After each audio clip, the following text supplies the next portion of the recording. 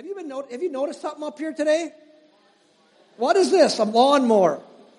You ever wonder? You know why this is up here? The carpet was getting kind of long, and I needed to come in. I was cutting the carpet in my office area, and because it was getting a little long. And no, actually, this is my lawnmower. Isn't it pretty? It's red. It's a red lawnmower. It's a cheap lawnmower. It's a Walmart cheapo lawnmower. They last about 2 years. Matter of fact, with this one day I hit a stump, and when I hit the stump, it's such wimpy metal, I bent the front end in, which then made the blade hit the front of it, and it bent the blade right in half.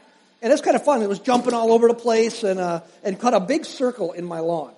Perfect circle though. Perfect. And then I just had to get a different blade for it. And I took a hammer and beat it out. But I cleaned it up to bring it today. Because it was kind of dirty. There was mud in the tires and it had grass all over. I'd take a rag and wipe it in a putty knife and clean all the grass off it so I could bring it to church. Also, I made sure there was no gas in it. But this is my lawnmower. Now, I need help from somebody. Who do I want to? Dave, come on up here once. Come on up here, Dave. Nothing big. Now, check out my lawnmower. Do you like that lawnmower? See how it pushes once. Does it push all right? It's not self-propelled. You handle it? I was making sure it was. It's not self-propelled. This is not a self-propelled thing. This is just make sure it runs. If you let that go, it dies. Now, I got a question. Yes. You think this is capable of cutting my lawn? Fully capable of cutting my lawn. In this state, no. In this, so yeah, it has no gas in it. But so anyway, it is capable. Would you want to cut my lawn this summer with it? I got a very small yard. I like cutting the lawn here because I got the riding. You do that, but my yard is like tiny. So would you think you would be capable of cutting my lawn with this year?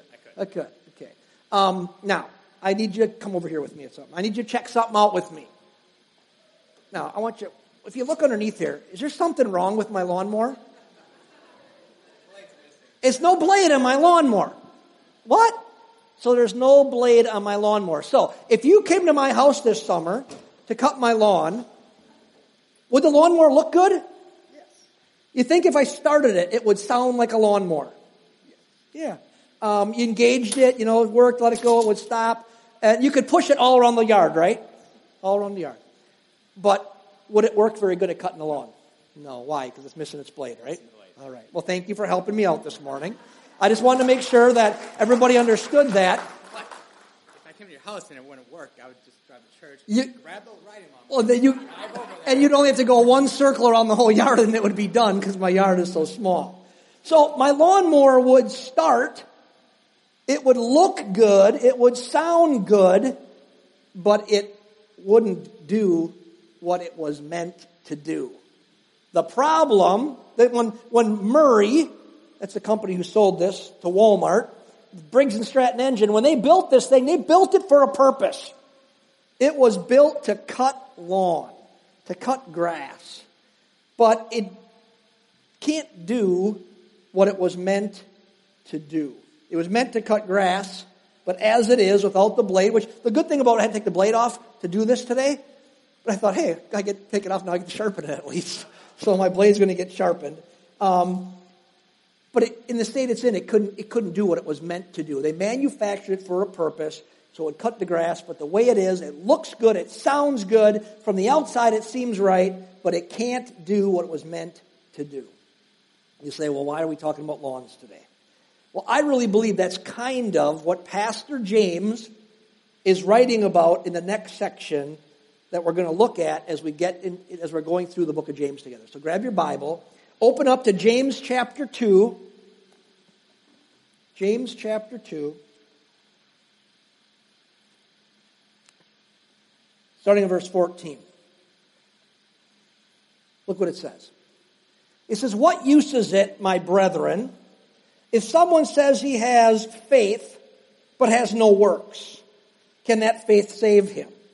If a brother or a sister is without clothing and in need of daily food, and one of you says to them, 'Go in peace, be warmed and be filled,' and yet does not give them what is necessary for their body, what use is that? Even so, faith, if it has no works, is dead, being by itself." Verse 18. "But someone may well say, 'You have faith and I have works. Show me your faith without without the works, and I will show you my faith by my works. You believe that God is one. You do well. The demons also believe and shudder. But are you willing to recognize, you foolish fellow, that faith without works is useless? Was not Abraham, our father, justified by works when he offered up Isaac, his son, on the altar? You see that faith was working with his works, and as a result of the works, faith was perfected. And as the scripture was fulfilled, which says, and Abraham believed God, and it was reckoned to him as righteousness, and he was called the friend of God. You see that a man is justified by works and not by faith alone. In the same way, was not Rahab the harlot also justified by works when she received the messengers and sent them out by another way? For just as the body without the spirit is dead, so also faith without works is dead. We'll stop right there. Now here's what I think is going on as James is writing this. I think that James must have been seeing something among his Christian brothers and sisters that he just couldn't wrap his head around. That people were saying they were Christians, they were saying they were followers of Jesus, they looked the part, they could talk the talk, they went to church, they hung out with others who said they were Christians, but their actions or lack of action betrayed them. It seems that James was seeing things like he wrote about in verses 15 and 16. Look in verses 15 and 16. He says, if a brother or sister, so this is talking about church people, is without clothing and is in need of daily food, and one of you says to them, oh, go in peace and be warmed and be filled, and yet you do not give them what is necessary for their body, he says, what use is that? Look at what he's seeing. It's obviously going on in his church. Christian people with resources encountering other Christian people without resources. And resources he's talking about are just the basic human needs. He's saying somebody doesn't have enough food or enough clothes or shelter. They're missing the most basic basic life needs. And the ones with the resources, they bless the people. That's what he says is going on. He's watching it happen. They bless those with their words, but not with their actions or deeds. What do they say to them? You don't have enough food? Well, and you're cold? Well, go in peace. Be warmed and be filled. But obviously the people didn't actually help them to be warmed and to be filled by buying them a coat or giving them supper, even though it says they had the resources to do so. You know what they were like? They were like lawnmowers without blades. They look good. They sound good, but they don't really do anything. At least they don't do what they were created by the manufacturer to do. See, James sees this going on within the family of God, and he asks in the text here, two rhetorical questions. You know what a rhetorical question is? The question is that you ask a question, but the answer is so obvious, it's implied, you don't need to ask it. Not really saying, to give me an answer, it's that you already know the answer to the question. So he asks two rhetorical questions. He says, what use is it, my brethren, if someone says he has faith but has no works? Then he asks another rhetorical question. Can that faith save him? Well, the two rhetorical questions that James knows that they ought to know the answer to both of those questions is no. No, a faith without works is not useful. And no, that kind of faith can't save you. So then James adds verse 17. Look at verse 17. He says, so faith, if it has no works, is dead, being by itself. Being by itself. Only faith and no works. You know what I wrote in my notes here about that? I wrote this. Wow! Exclamation point. Wow. James knows how to stir up trouble. This guy's a master at stirring up trouble. I feel good when I read James. Because I realize that there's guys who are way better at stirring up trouble than I am. And James knows how to literally punch people in the face, maybe if that's better, punch them in the faith. Punch them in the faith face for good purposes to get their attention. He says the people who say they believe in Jesus, they're going to church. He says to them, he says to people who say they believe in Jesus, but their faith makes no real difference in the way they live. What he's basically saying in our illustration is, you know what? You're like a lawnmower without a blade. He says, so that could be a new statement for us on here. You're like a lawnmower without a blade. I think that's the way James would say it. He's saying that faith is useless, and that faith is deceptive. Matter of fact, he says something in here that is kind of funny. I didn't realize this until I read this a couple times, that a roommate of mine used to always use this term. You foolish fellows. I had a guy named Jeff was my roommate. He always would say that. You foolish fellows. Taken from James here. James says to be like that, you're being foolish. Because why? Your faith is dead. It doesn't do what it was given life and intended to do. Now, can we understand why James makes people uncomfortable when he talks like this? I can. This ought to make people uncomfortable who know the Word of God when James talks like this, because we know all of Scripture. And you say to yourself, James, you seem to be out of step with what a lot of other people say in the rest of Scripture. And you can look at it and go, James, you could be like Martin Luther, who said it's a very straw-y gospel, inferring that it could be burned up. Because he says things like this, we can understand why James makes people feel uncomfortable when he just punches them in the face with these kinds of statements. Because we know from Scripture this about salvation. Salvation is through Jesus Christ alone. Salvation through Jesus is by faith alone. The Apostle Paul says it over and over. The Apostle Paul said a number of things. Listen to what he said. He says, for we maintain that the man is justified by faith apart from works of the law. Romans chapter 3, verse 28, faith alone. He says this, consider Abraham. He believed God, and it was credited to him as righteousness. Galatians 3:6, faith alone. Again, Paul says this, however, to the man who does not work, but trusts God who justifies the wicked, his faith is credited to him as righteousness. Romans 4:5, faith alone. He says this, for it is by grace that you have been saved through faith, and this is not of yourself, it is the gift of God, not by works, so that no man can boast. Ephesians 2:8-9, faith alone. And it's not just the Apostle Paul who taught that salvation is by faith alone in Jesus Christ. Luke, when he writes Acts, says, believe in the Lord Jesus and you shall be saved. He says, just believe. Acts 16:31, faith alone. John writes this, yet to all who received him, to those who believe in his name, he gave the right to become children of God. John 1:12, faith alone. John also says this, for God so loved the world that he gave his one and only Son, that whoever believes in him shall not perish, but shall have eternal life. John 3:16, faith alone. Clearly, Scripture teaches that salvation is by faith in Jesus alone, believing in him, trusting in him. So here's the $64,000 question with those two sides of the coin. How can James then say faith, if it has no works, is dead, being by itself? How can James say it?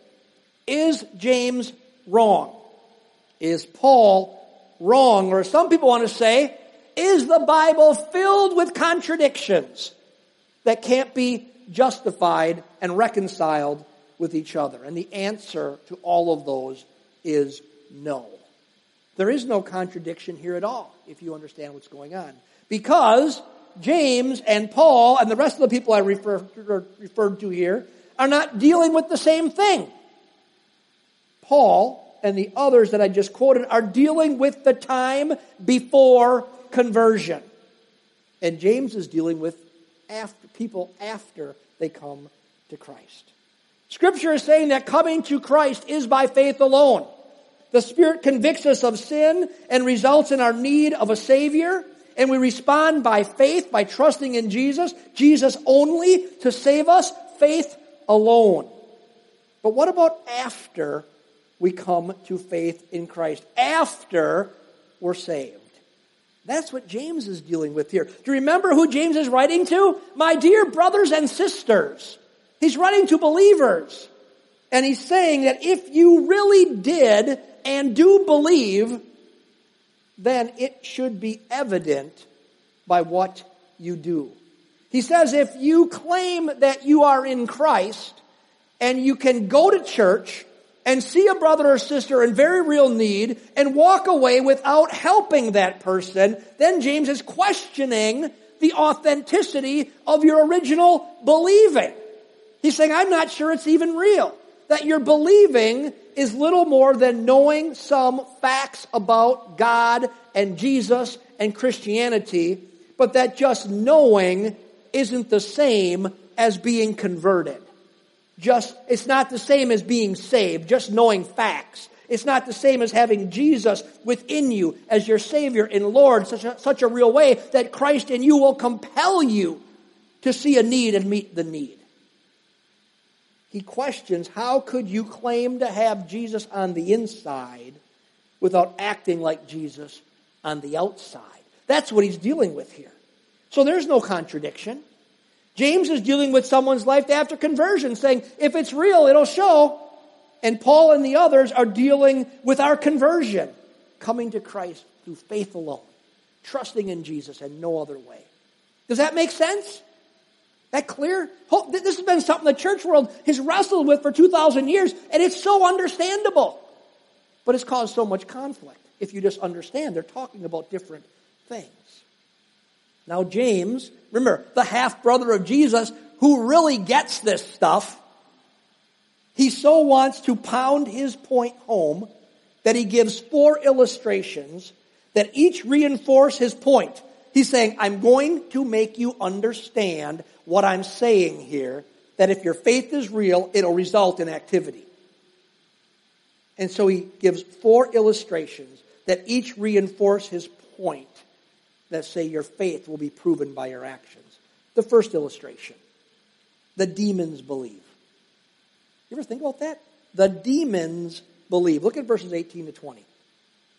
This is, but someone may well say, you have faith and I have works. They're trying to say, well, you're fine. You say you're doing good things, but I have faith that's on the inside. It's just hidden there. You can't see it. He says, show me your faith without the works, and I'll show you my faith by my works. Verse 19.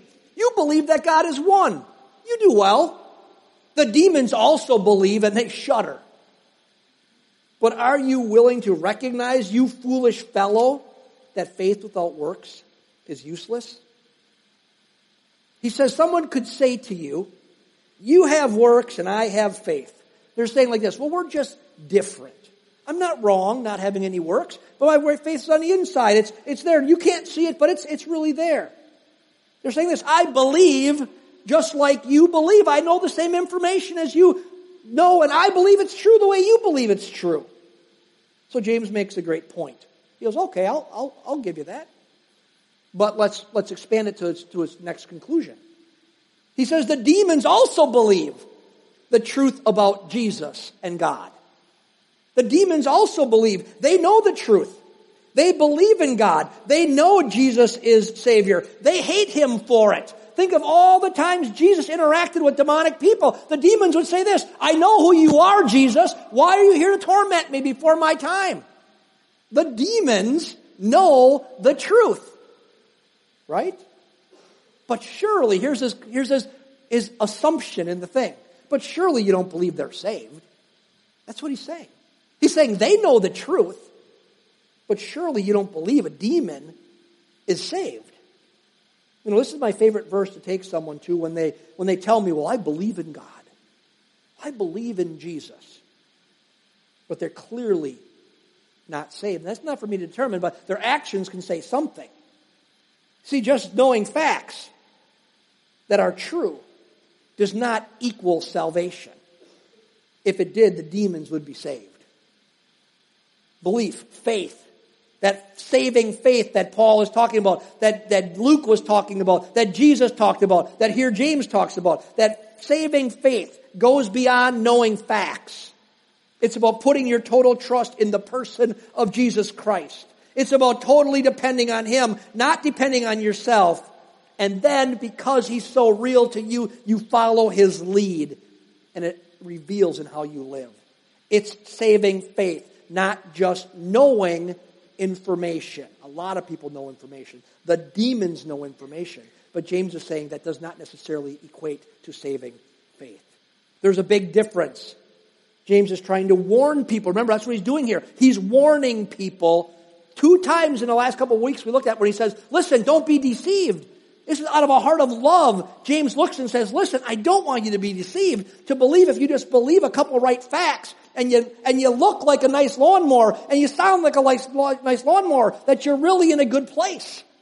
He's going, no, I can't let you live in that deception. Friends, what James is saying is, if you believe some facts about Jesus, but have never surrendered your life to Him so that He is your Savior and your Lord, then James is saying, you know what? You better make sure your faith is saving faith. And you'll know it because it'll result in activity that acts like Jesus. So that's the first illustration. He pounded that point home pretty good, didn't he? Ready for him to pound the next point, to pound home a different way? Illustration number 2. He brings up Abraham. The number one thing people would use to say, salvation by faith alone.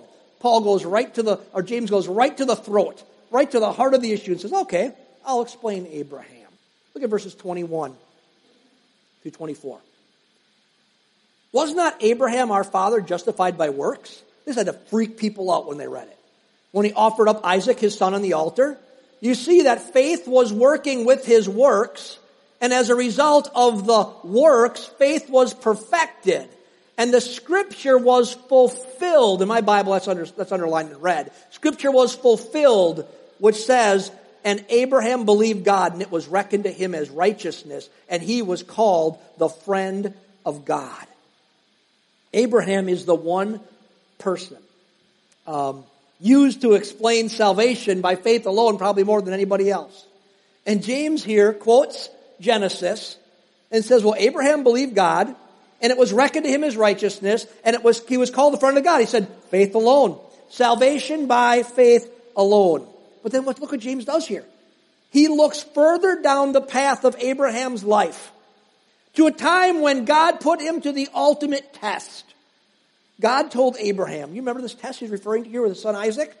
He said, I want you to take your son, your beloved son, your son of the promise, and I want you to take him up on the mountain, Abraham, and what I want you to do is I want you to take a knife and I want you to plunge it in his heart and I want you to kill him as a sacrifice on the altar. The son of promise that God had said would come from his body, and he's over 100 years old when this son is born, the miracle child. He's a type of Christ, looking forward to Christ. And God looks at Abraham and says, Abraham, you know what I want you to do? Now you finally got the whole promise worked out. I finally gave you a miracle child. He's going to be the heir that your descendants will come through. Now take him up on a mountain and kill him. These are real people. Can you imagine that? I cannot imagine it. I have no way of wrestling and grappling with what Abraham did, and no way of coming to terms with his level of obedience. Because what did he do? He did it. He goes up on the mountain, he takes his son, and they think his son Isaac was probably about 13 years old, and Isaac's actually carrying the wood for his own burial to be burned as a sacrifice. He says, Dad, we got the wood, we got the fire, a torch. Where's the sacrifice? God will provide, son. God will provide. He knows what's going on. And even if he didn't know for sure, he gets up on the mountain and Dad ties him up, builds an altar, ties him up, lays him on. He's a 13-year-old kid. His dad's 100. He probably could have whooped his dad. He doesn't do it. He lays there. His father ties him up. His father takes that crude old knife and he raises it up in the air and he's going to plunge it in his... I can't imagine what he's thinking. And right when he's like this, what happens? God says, Abraham, stop. And he stops. And right there in the bushes is a ram stuck by its horns. Don't kill your son. There's the sacrifice right there, Abraham. But Abraham had that thing, that knife up in the air, and he says, God, you told me to do it. I don't get it. It says in the New Testament, talking about that, it says Abraham was willing to do it because he knew God, if had to, would even raise the dead.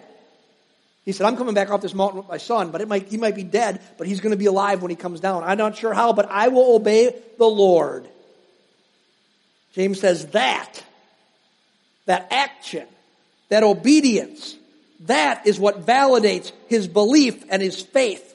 He says Abraham's works prove the validity and reality of his faith. Not salvation by works, as some people have misquoted James to teach. Not at all. But works flowing from an obedient follower of Jesus. He says, listen, your faith, if it's real, if you got faith other than demon faith says, I believe the truth. If you got faith beyond that, it will result in obedience. That you see somebody in need and the Spirit wells up inside you and says, meet that need. And you don't go, but I wanted to go for Culver's and I don't have money if I give them that. God says, give it to them. That's obedient faith.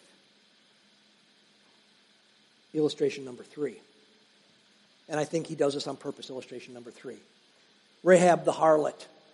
Look at this, look at verse 25. In the same way was not Rahab the harlot also justified by works when she received the messengers and sent them out by another way. Now you need to know the story, what's going on here. This is what I think happened. I'd imagine James thought. I'm writing to this group of people. Remember, he's a real man writing a real letter to real people. And he says, well, maybe my readers can excuse away the illustration of Abraham because it's just unimaginable how anybody could have that level of obedience. And after all, he was an extraordinary man. And people could say something like this, well, I'm no Abraham. People say that kind of stuff all the time. Just fill in the blank something else. Well, I'm no whatever. I hear all the time, well, I'm no saint. And I go, if you're a Christian, you're supposed to be. That's how we're defined as saints. I'm no saint. Well, yes, you are. Live up to who you are. And I think they could say, well, I'm no Abraham. So James picks an example from the extreme other end of the spectrum. He says, well, let me give you an example. Let me tell you about a prostitute named Rahab.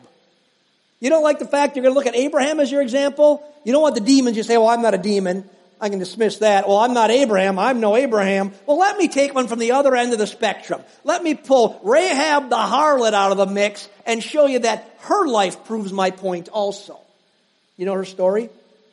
Rahab was a prostitute who lived in Jericho, the walled city, an unconquerable walled city in the promised land. Moses has just died. Joshua's the new leader of the people of Israel, and they're going across the river, and they're going to go into the promised land, and they're going to conquer Jericho. So Joshua, what's he do? He sends a new leader. He sends out spies to Jericho to check out the city before they attack it. They come to the city, they come in the city, they begin checking it out, and they come to Rahab the prostitute, and they figure out the guys, the soldiers in the city are going to kill the spies. So she hides them in her house, and then she helps them to escape unharmed and return back to the people of Israel. So what happens? So when Israel attacked Jericho, which they did, it's where they marched around, they blew horns, and the walls fell down, and they charged in and took the city. Remember what happened? Rahab tied a red thread on there, symbolic of the blood of Christ. And when the Israelites saw the red thread, they said, leave her alone. Bring her out unharmed and let her join our family, the family of God. And Rahab was spared, her life was saved, and she dwelled with the people of God. Well, James looks at Rahab and says, do you want to know if her faith in God was real? Then look at her works. So she risked her life to partner with the people of God. He says, that's real belief. That's real faith. I'll show you my faith by my works, is what James is teaching. Real faith is authenticated by real works. The fourth illustration. A dead body. Look at verse 26. For just as the body without the spirit is dead, so also faith without works is dead. James couldn't make it any simpler. We all know that the body without the spirit is dead. You know, we've all had that situation, most of us have, of going to a funeral. The deceased is there, but the deceased isn't there. Their body is there, but they are gone. The body without the Spirit is dead. And James says, so also faith without works is dead. There is no reality, no life, no Spirit. He's saying Christianity without outflow, without good works, is empty and dead. It reveals a spiritual deadness on the inside. And James doesn't want any of us to settle for empty, dead religiosity. So he's saying, listen, don't be deceived. What does your outflow show about your internal reality of Christ? So James makes it pretty clear. Faith without works is dead. Is James trying to say you got to earn your salvation? Never says that for a minute. He says it just can't be alone. That's why my Bible, it's underlined. It says faith being by itself. He's saying it's not just faith. That real faith will always be paired with real works. They're joined. You can't separate them. The one leads to the other. You don't earn your salvation, but if you're saved, saving faith, it'll change you on the inside, and you'll see the world like Jesus sees it. Now we grow and develop, and it's about a maturing process, but you will see the world differently than you did before. So as we end, the question for each of us is this: what do our works reveal about our faith? I'll tell you this, it's not for me to conclude. Not for me to conclude about you, but it's for you to conclude about you.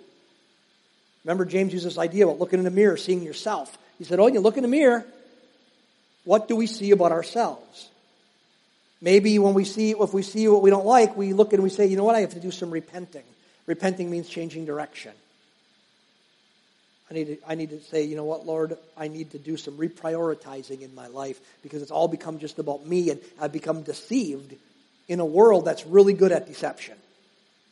The message of the media and the message of the world can get you where you live for everything else but living out the reality of Christ in your life. And maybe God's saying, if you look in the mirror, you know what, I don't see any works. Not really. Not honestly. I look like a lawnmower. I look good. I sound good. I can start my engine. I can say all the Christian chatter. Look underneath the hood, man. There's no blade cutting any grass. If there's no grass getting cut, then you need to ask yourself, how real is that faith? And maybe you need to do some evaluating and some direction changing. Maybe you need to honestly say yes to Jesus today.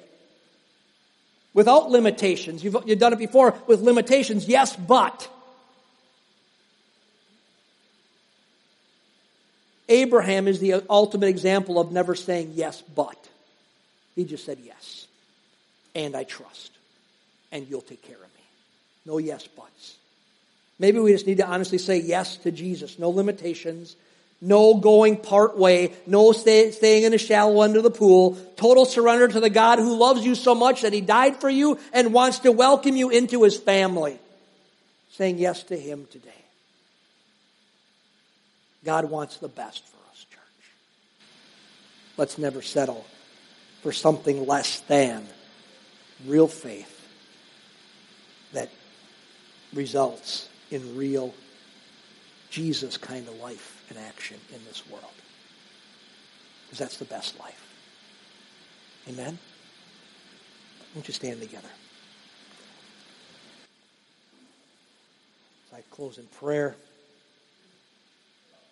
I actually wrote this down. I want to pray for us today. You say, well, that's pretty presumptuous. It is. I'm going to be presumptuous. And if you don't agree with what I pray, just don't agree with it. Okay? But I believe this is our collective heart. Would you join me in prayer this morning? Our Father in heaven, the giver of love and life, the one who sent His very own Son to literally die in my place. We want to be all in with you today. We don't want to be half-hearted. We don't want to be halfway. We want such a reality of you on the inside that it is evident on the outside. What we want, Lord Jesus, by your Spirit, is that you would so radiate within us that you would shine through us. And that shining through us would be good works. Your word says that we are like cities, like lights set on a hill. And it says in that text, so that we would shine the light of good works to onlookers. Lord, I thank you that we're not saved by works. I thank you we don't have to earn anything. I thank you that we don't have to try harder, do more, pray more, give more. None of that to come to you as Savior. But as we welcome you in, you do this amazing reconstructive work within us that takes us away from the ways of the world and causes us to live by a different drummer, by the beat of a different drummer, by values that are different, that are peculiar. The values of the cross, the values of a Savior who gives himself for others. And Lord, I pray this on our behalf today. Would you so dwell within us today that something so real happens in us that we begin to feel and act differently. And it's so real that it comes out of us in displays that other people can see. Not for their sake alone, but for our sake, so that we are amazed by us. We're amazed by ourselves because we're different than we were last year and the year before and the year before that. We're more like Jesus.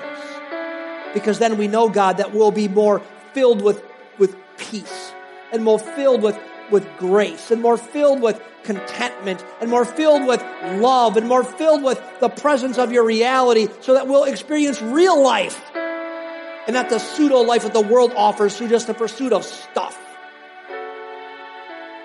We want it all, God. We are greedy for it all, for the good. And so we jump in the deep end of the pool today. We say, take my life and give me Jesus so that I can experience the reality of Christ in me, the hope of glory. And I pray now, God, for every person in this place, that as we leave this building today, this wouldn't stop, the stirring of the Spirit wouldn't stop when we walk out and eat pancakes. But that, God, it would build, and it would so build within us that husbands and wives would have to talk at lunch about what God is doing in their hearts. That families would have to say, we need to make some changes. That suddenly we'd be stirred to say, I can't let Easter go by without inviting my neighbor or my friend or my family member. I've got to be like Jesus because it's welled up within me inside. God, let your reality just flow out of us like a river in springtime, strong and full and powerful. Wash away the junk and let your flow be so real within us for your glory. As we say yes to you like Abraham said yes to you. So Lord, I pray your blessing, your grace, your goodness, your fullness upon and within every person in this place. And I pray literally there would be a transformation in us because we say yes to you. So God, thank you that you're the best in mind. We love you. In Jesus' name we pray.